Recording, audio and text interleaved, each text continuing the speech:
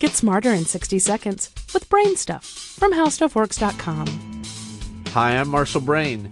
GM has announced the 2009 Corvette ZR1, and it looks spectacular. The most obvious thing that you can see from the outside is the amount of carbon.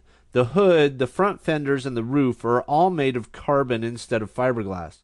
All that carbon makes the car lighter. The second thing you see from the outside are the brakes, which are massive and made of carbon ceramic compound. The third thing you see is the engine, part of which is visible through a small window in the hood. Opening the hood, you can see it in all its glory. It's a 6.2-liter, 8-cylinder power plant able to produce 620 horsepower. The key to producing that much horsepower is a supercharger. Think of a supercharger as a big air pump that pressurizes the air coming into the engine. More air coming in means that the engine can burn more gasoline per stroke.